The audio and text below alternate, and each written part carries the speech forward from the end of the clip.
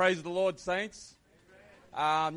Just kind of been here, I was just looking at my wife during the middle of worship service, and it's like we haven't left our church out at Sydney, and it's just an awesome, powerful presence of God that we feel here. And it was, we've been so blessed. I pinch myself always, the whole week I've been talking to Pastor Simon, I'm pinching myself that you invited us, of all people, Pastor Simon Butcher, because we hold Pastor Simon in really high regard. I grew up with, your guest speaker in the next several weeks, Pastor Jacob and Pastor Stan. We're all really good mates. We all grew up in the one connect group or cell group, and so and when we were young Christians, it was people like Pastor Simon and his cousin Cameron that they were our leaders. These were the people that we looked up to, and you guys are blessed. Believe me, you guys have an awesome pastor and his beautiful wife Kathy. They've just made us feel so at home. So, and again, I'm here with my beautiful wife, Sister Sharon. Do you want to just stand? She's the better half of me, and I love my wife. She's such an awesome, and she's the anchor. She holds me. And because it wasn't just, I'll be honest with you, and it wasn't just several years ago that I was out of church. I've only been back in church for the last 4 years, so you think your pastor's probably a bit crazy getting someone like me up here to share. But, my wife, and hopefully, throughout this message today, I'll share a bit about my testimony, and what God has done in my life, and, man, Jesus said, the book of Psalms, David, he goes, oh, so glad when they said to me, let us go to the house of the Lord.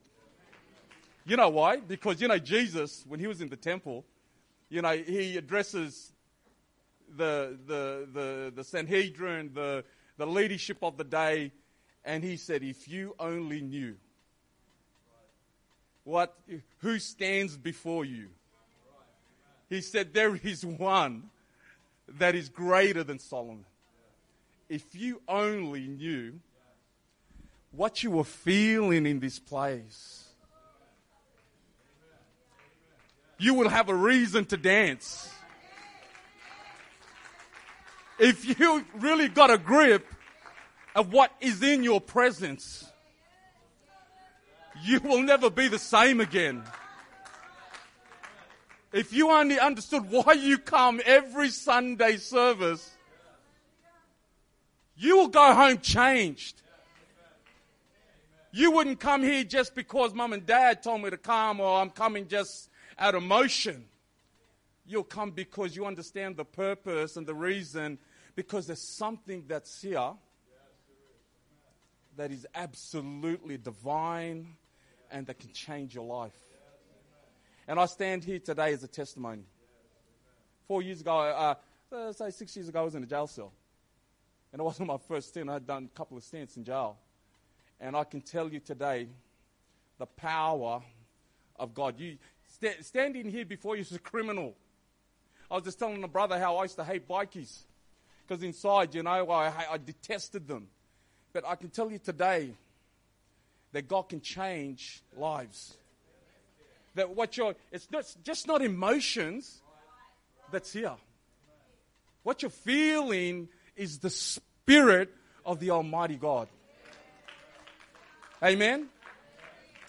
Okay, so I'm going to preach a bit to from the Word of God. I'm going to ask our good pastor to read. We're going to read a couple of scriptures. I like to preach from Scripture. Amen? I like the Word to do the preaching. Amen. So I'm going to get pastor. So bear with me. Allow me to build a bit of a backdrop so I can get to my point, all right? Yeah, take your time. And so, Pastor Simon, can we just start from the book of Matthew chapter 24? And we're going to read verses 1 to 13. And Jesus went out and departed from the temple, and his disciples came to him for to show him the buildings of the temple. And Jesus said unto them, See you not all these things? Verily I say unto you, there shall not be left here one stone upon another that shall not be thrown down. And as he sat upon the Mount of Olives, the disciples came unto him privately, saying, Tell us, when shall these things be?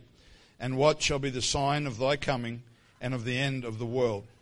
And Jesus answered and said unto them, Take heed that no man deceive you. For many shall come in my name, saying, I am Christ, and shall deceive many. And you shall hear of wars and rumors of wars. See that you be not troubled, for all these things must come to pass, but the end is not yet.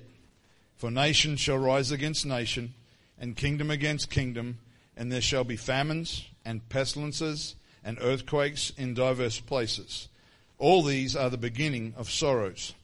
Then shall they deliver you up to be afflicted, and shall kill you, and you shall be hated of all nations for my name's sake. And then shall many be offended, and shall betray one another, and shall hate one another.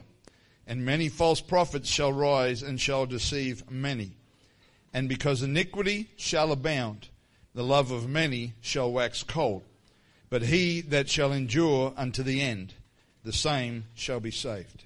Amen. Amen. If I was going to title this message, and you're going to probably wonder why I've kind of titled this, I'm going to title this message, and we'll get to the title, all right? So the title of my message today is Amemptos. So remember those words, Amemptos. Amemptos. My title of the message today is Amemptos. So just let me kind of give a bit of a background what's happening in Matthew chapter 24. Obviously, it has to do with prophecy. If we were to put a time tag when this was taking place, when Jesus was ministering, it was around 30 AD. We know by history that the Temple of Jerusalem was destroyed by 70 AD, so I'll leave you to do the maths. Around 66 AD, there was a rebellion. The Jews of Judea rebelled against their Roman masters. And when we remember the ministry of Jesus Christ was during the time of the Roman occupation, meaning that Rome militarily had control of Jerusalem. So, in response to the rebellion, Nero, who was the emperor of Rome at that time, he dispatched an army under the general, man, I've got to get his name right, Vespasian, to restore the order in Rome. So by 68 AD, the Romans, through Vespasian, totally eradicated the north of Israel with the rebellion, which then meant that they could totally focus on the absolute subjugation of Jerusalem. And this was around 68 AD. At the same year, Nero dies at his own hands, which then creates this massive power vacuum in Rome. And through the pursuing chaos, they voted and elected this Roman general who was in Israel squashing the rebellion, Vespasian. So he gets called back to go back to the imperial city of Rome, which then leaves the remaining army in Jerusalem under his son Titus.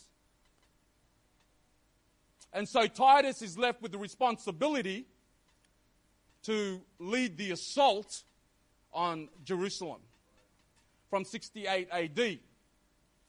And so when Titus begins the assault, he besieges and surrounds Jerusalem with his legions.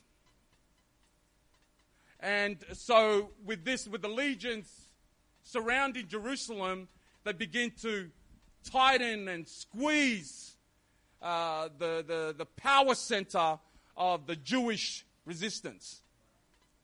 So by 70 AD, the Romans breached the walls of Jerusalem. By 70 AD, they breached the walls and they began to systematically cause chaos in the city, which then leads to the burning down and the destruction of the temple. And so here we have Jesus speaking in chapter 24, 40 years prior to this little historical summary. 40 years prior. So history tells us that what Jesus prophesied actually comes to pass. So you've got to then kind of ask the question, why did the disciples were so concerned when Jesus was actually talking about the destruction of the temple? Because you've got to understand the mind of the Jew. The temple was, this temple where Jesus was actually speaking from had been built and renovated by King Herod. You know, it took King Herod over 8 years just to get the supplies to build this temple. I mean, this was a wonder. It was something to behold. And then you got this dude, Jesus, walking into the temple and saying that every stone here is going to fall. It's going to be destroyed. And so the disciples kind of instigate this sermon on the Mount. And those that have probably been to Israel, I haven't, but I've seen pictures. When this sermon was actually spoken, it was preached from the Mount of Olives. And they say that when you stand from the Mount of Olives, you can see the whole of Jerusalem. They said it's a sight to behold. So this is the backdrop of where Jesus is speaking and directing this message, this prophetic message. And when you read through chapter 24, as Pastor read, you know, Jesus is talking about events that we saw that have already taken place and events that have yet to take place. So it's a very unique portion and chapter of the Bible, chapter 24 and chapter 25, that Jesus speaks from, because there's two sermons there. And so when you read, there's all these, because I said, so what are the signs? When are these things going to happen, and when are you coming back? They had to have a private meeting with Jesus. I mean, because this thing, it scared them. And then Jesus preaches this awesome message. And it's very prophetic. And then he begins to talk about the signs of the time. He talks about, many will come in my name. And, he talks about, be aware of these false Christs, these false teachers. There's going to be many that's going to try to deceive you. This is the message here. It's going to try to take you away from the truth. Look at the world that you're living in today. We are living in the days that Jesus was speaking about. This is the hour that we are living in. You see, I'm no kind of prophecy, I'm not one of those guys that are right into the prophecy. I'm no kind of prophecy geek. I'm not, you get those guys that are really hectic on prophecies, but I'm not. So when I'm reading this scripture, I'm trying to kind of get an understanding at how does this scripture fit in the context of my life? And when you look at it from another view, have you ever been to, or you probably work in a place where they have this aerial photograph of the company? Or some people like to get an aerial photograph of their homes. Have you seen that? Well, Matthew 24 is like an aerial photograph of when Jesus is coming back. And it's like a photograph of him coming back into a world, and all these things are happening as he's coming back. So that's the backdrop. And because, the guys that are right into prophecy will tell you, oh, no, this is all about the Jews and tribulation. Yeah, fine. Good on you. Yeah, cool. But at the heart of this, at the core of this, it's about his return. It's about Jesus coming back. So how does this fit in the context of your life? How does this fit in the context of the New Testament church? Because this was just prior to when all the disciples got, like guys like the Apostle Paul. So how does this fit in that context? And I want to bring scripture so I can kind of show you. So, Pastor Simon, could you just turn?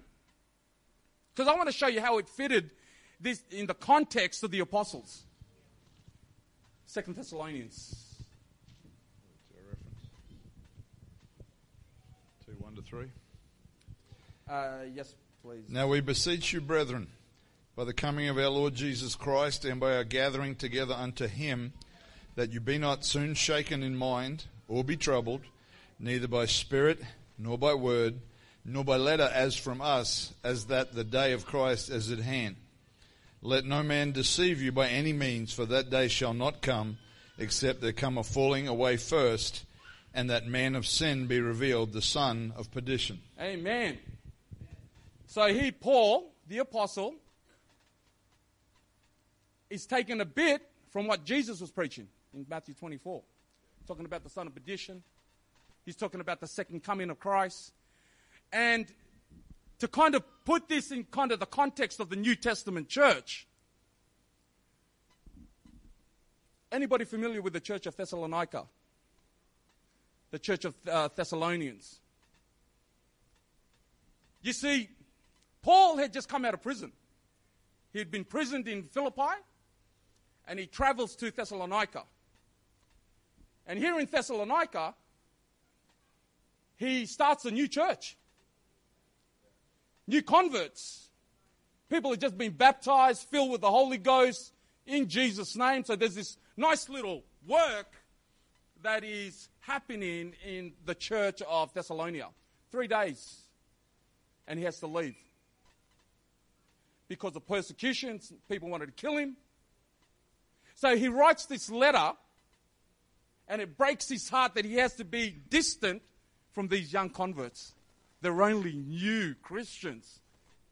And you think, what the heck? He's teaching them prophecy? Like, that's crazy. But it shows you that to the Apostle Paul, the importance of prophecy. It was just as important as doctrine. I'm building something here. Okay? Because he starts talking about the coming, and if you look at the whole book of Thessalonians, it's all about the return of Jesus. All about Christ is coming back. He's coming back soon.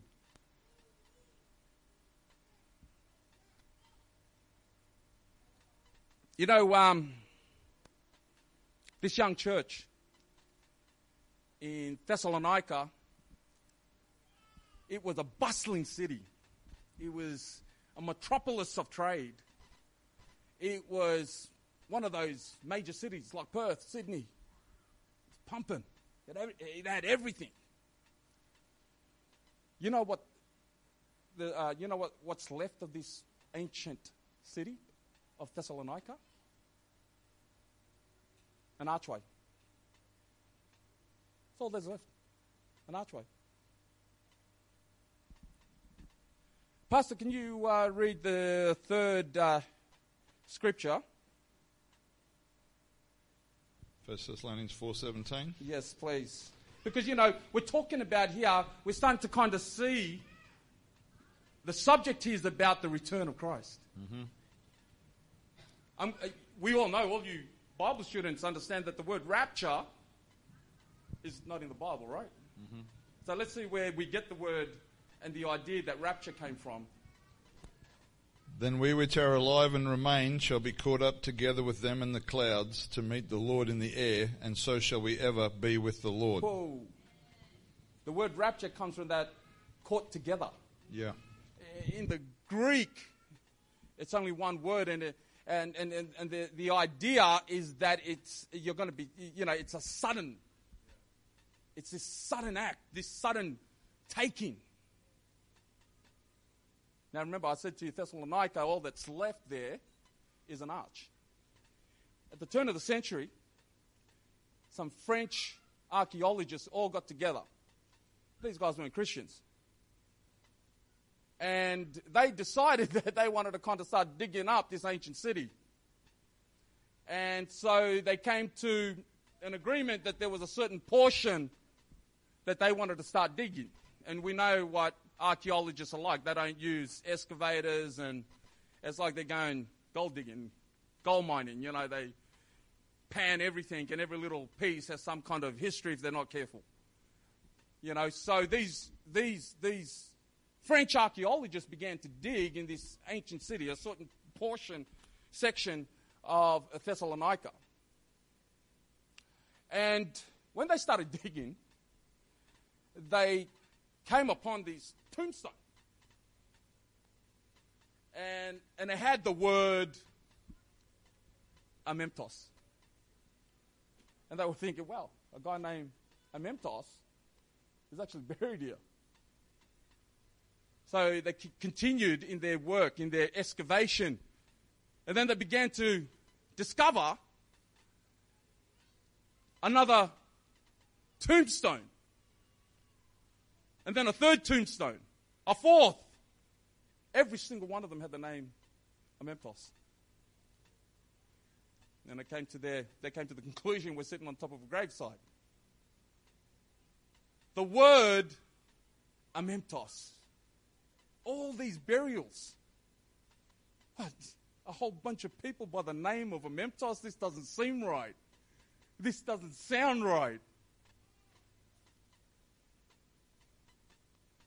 If they had only used Scripture, if they had only gone back to the Bible, they would have come to an understanding of what that word Amemptos means.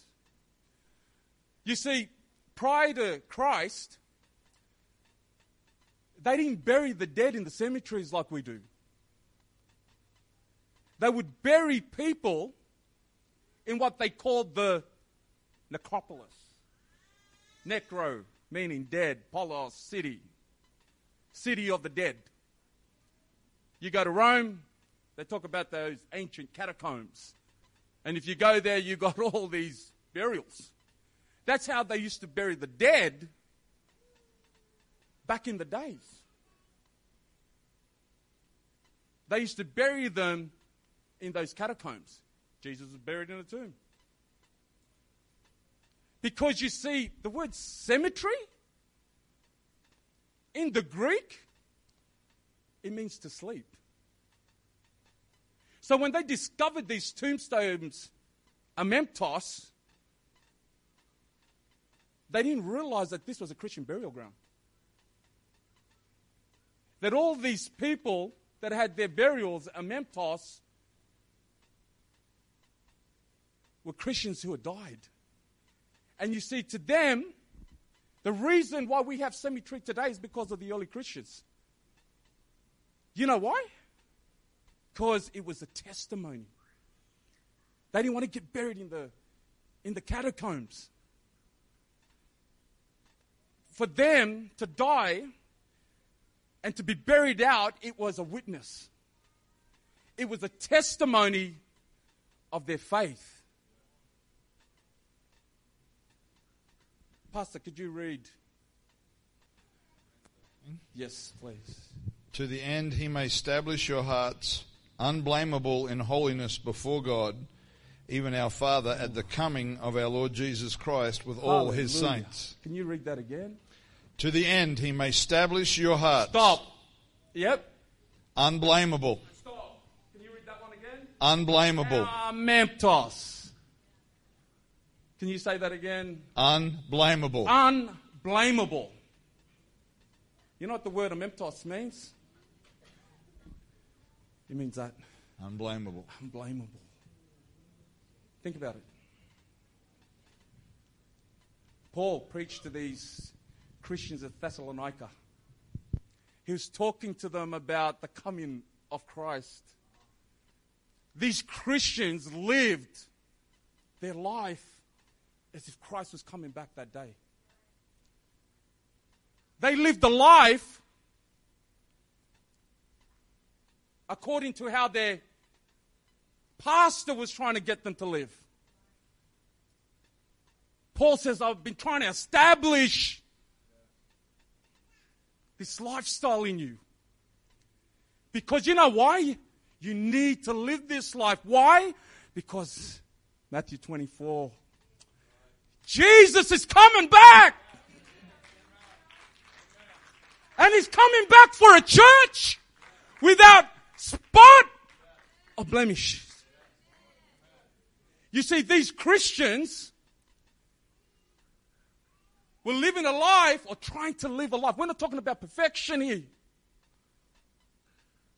They were trying to live a life that was blameless. How do you do that?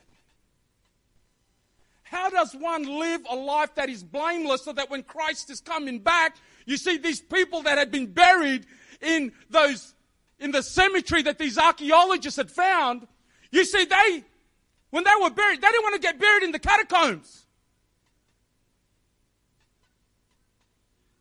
They wanted to get buried out because they believed they weren't dead. Hallelujah. They understood. They said, we've lived a life, we've tried.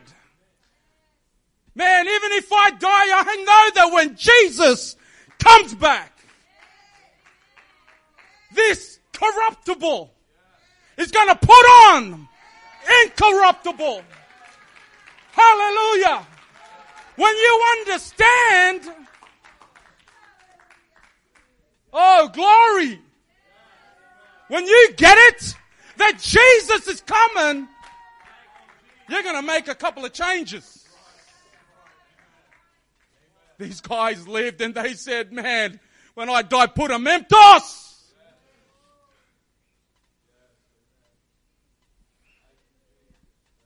Glory, I believe God is going to do a work. God's trying to take us deeper, church.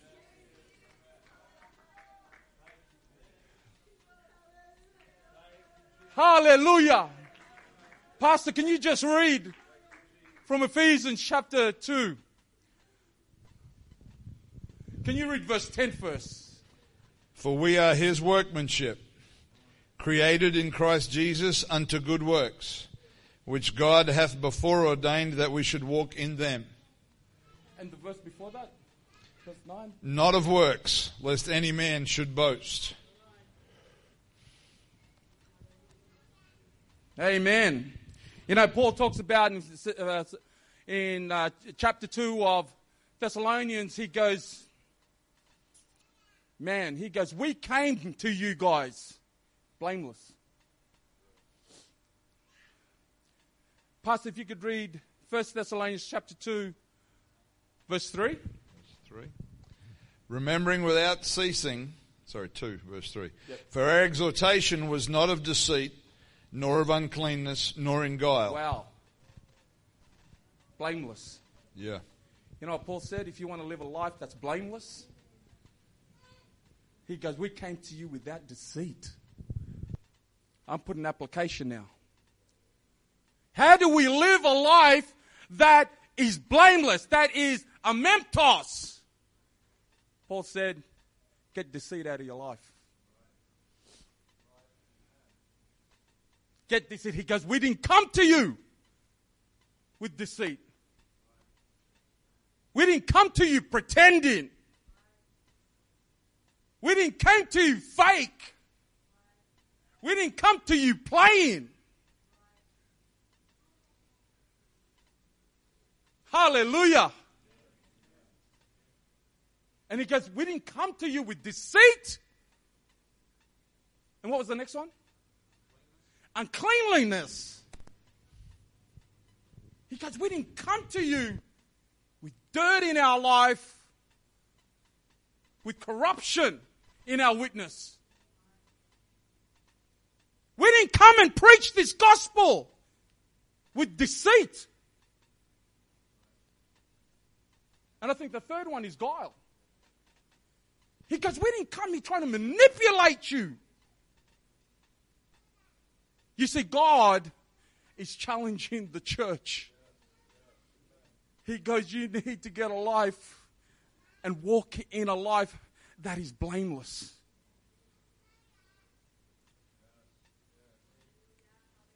Let me tell you something. You know, the Christian walk, it challenges us. You know, I think sometimes, when you think about the word holiness, and we think only of that outward manifestations. It's beyond that. Let me tell you what the word holiness means from the Hebrew, if you do a word study on it. The first time they use it is in the book of Genesis. Cut a long story short. And what the actual word holiness means, in the Jew, it actually means weight. It means weight. Now you think about it. Holiness, how's that connected with weight? You see, weight in the context, it means that when you have something heavy and it's sitting on something and you take it off, what does it leave?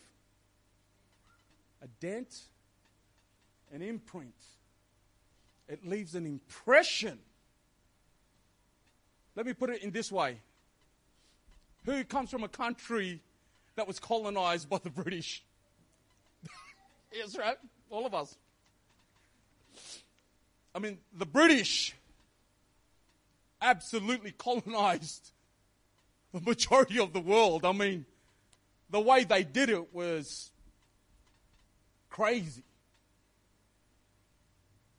You know, when they talk about the glory of the British, people like myself who come from an island country, when the British came, you see, when you talk about the glory of the British, you see, I'm speaking English today.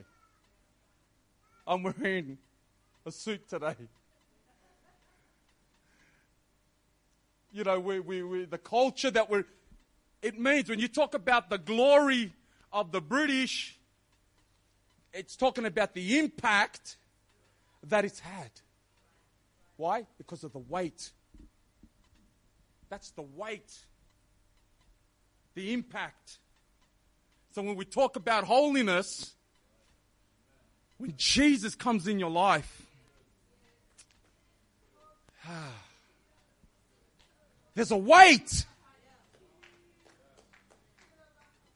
When you come in contact with this Jesus, it changes you. It does something to you.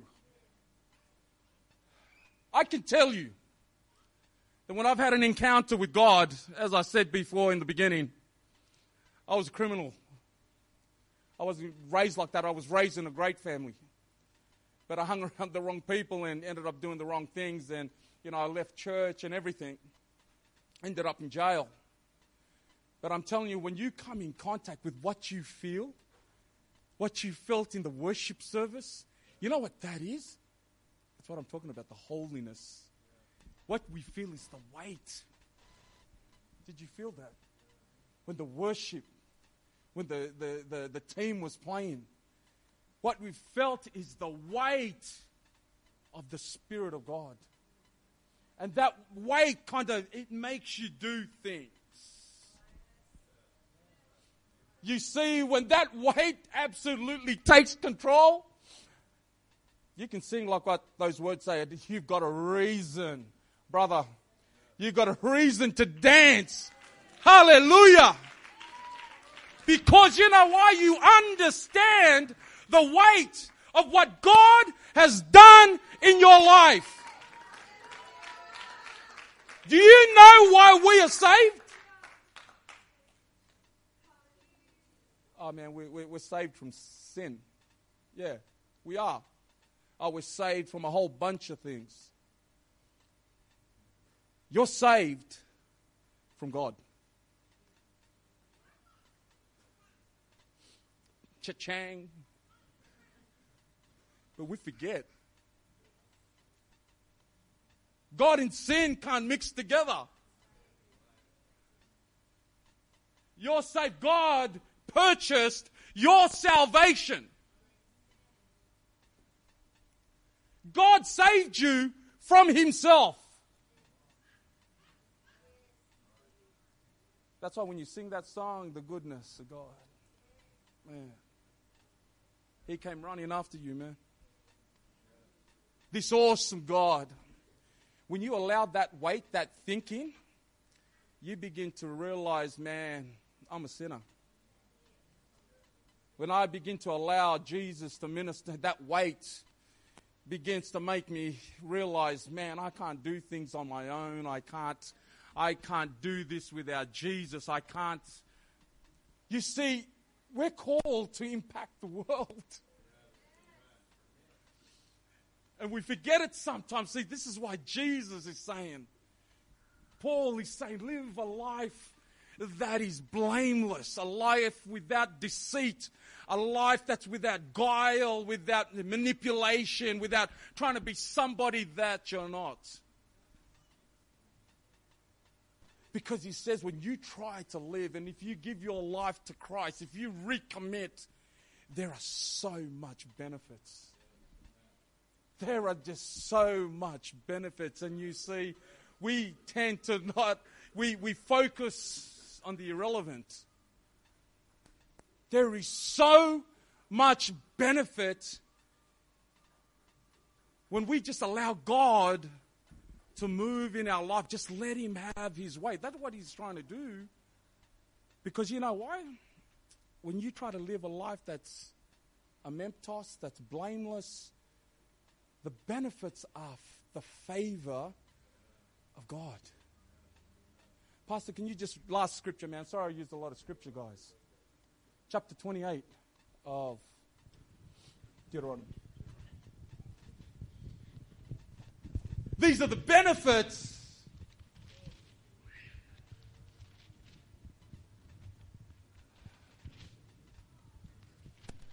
One moment, please. What verse is it, bro? From verse, I think 2. And all these blessings shall come on thee, and overtake thee, if thou shalt hearken unto the voice of the Lord thy God. He says, all these blessings. He says, if you will only hearken, if you will just listen to my word, if you will just apply the word in your life. Yes, go ahead, Pastor. Blessed shalt thou be in the city. Oh, blessed shall you be in the city. And blessed shalt thou be in the field. Oh, blessed shall you be in the field. Blessed shall be the fruit of thy body. Oh. And the fruit of the ground, and the fruit of thy cattle, the increase of thy kine, and the flocks of thy sheep. Oh, my goodness. Blessed shall be thy basket and thy store. Blessed shalt thou be when thou comest in, and blessed shalt thou be when thou goest out.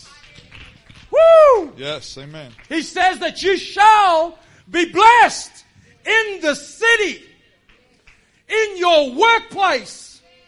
He said if you live a life, hallelujah. Yes. He said you will be blessed in your work. Hallelujah. He goes, your family will be blessed.